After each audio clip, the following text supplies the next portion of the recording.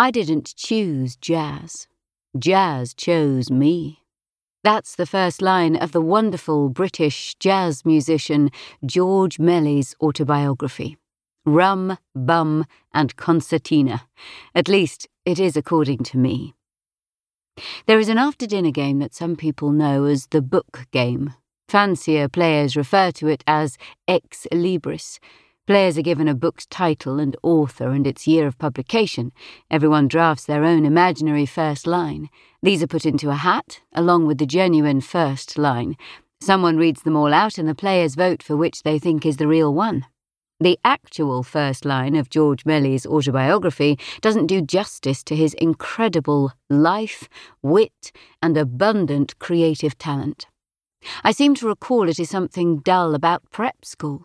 I like to think mine, I didn't choose jazz, jazz chose me, was a posthumous gift for him, and, as it turns out, for me.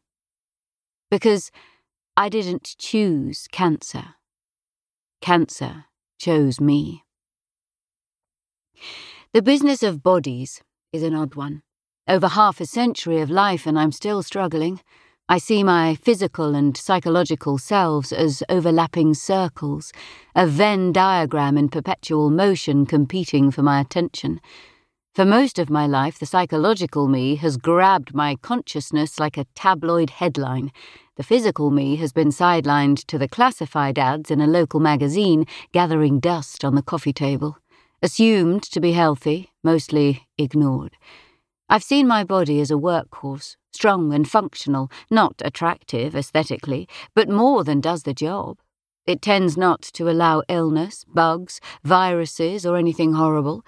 What I didn't expect was that it could turn on itself, from the inside. My body's suicide mission revealed itself on the 23rd of January 2016 at around 4 p.m. at the top of a hill.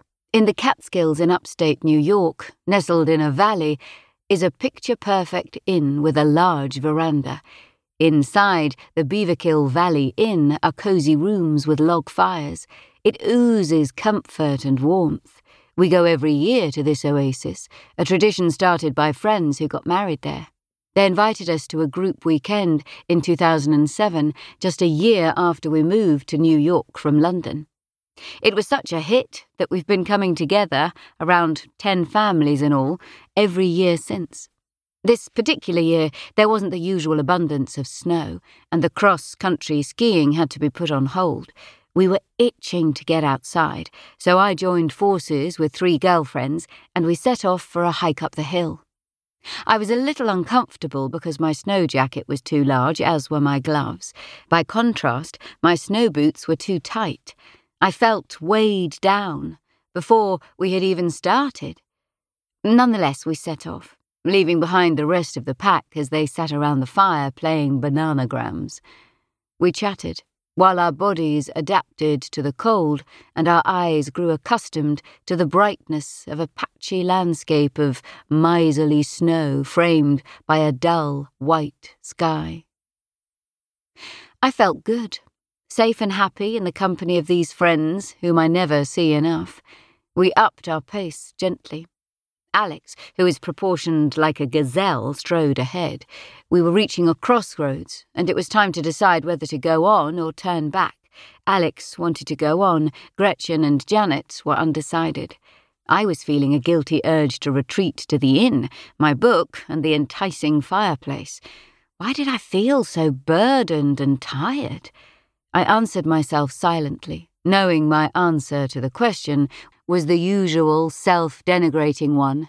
It must be because I was overweight. Wait, something else. Something inexplicably odd. Within seconds, odder still. I could feel myself growing even more tired and somehow intangibly different from how I would normally feel on a walk like this. That feeling of being extra tired must have been here for a reason, but it was not a reason I could understand. I was confused about whether I wanted to go on or whether this strange feeling meant I should turn back. I opened my mouth to say something while knowing that I wasn't sure what I wanted to say. There was something impeding my fluency of thought and speech.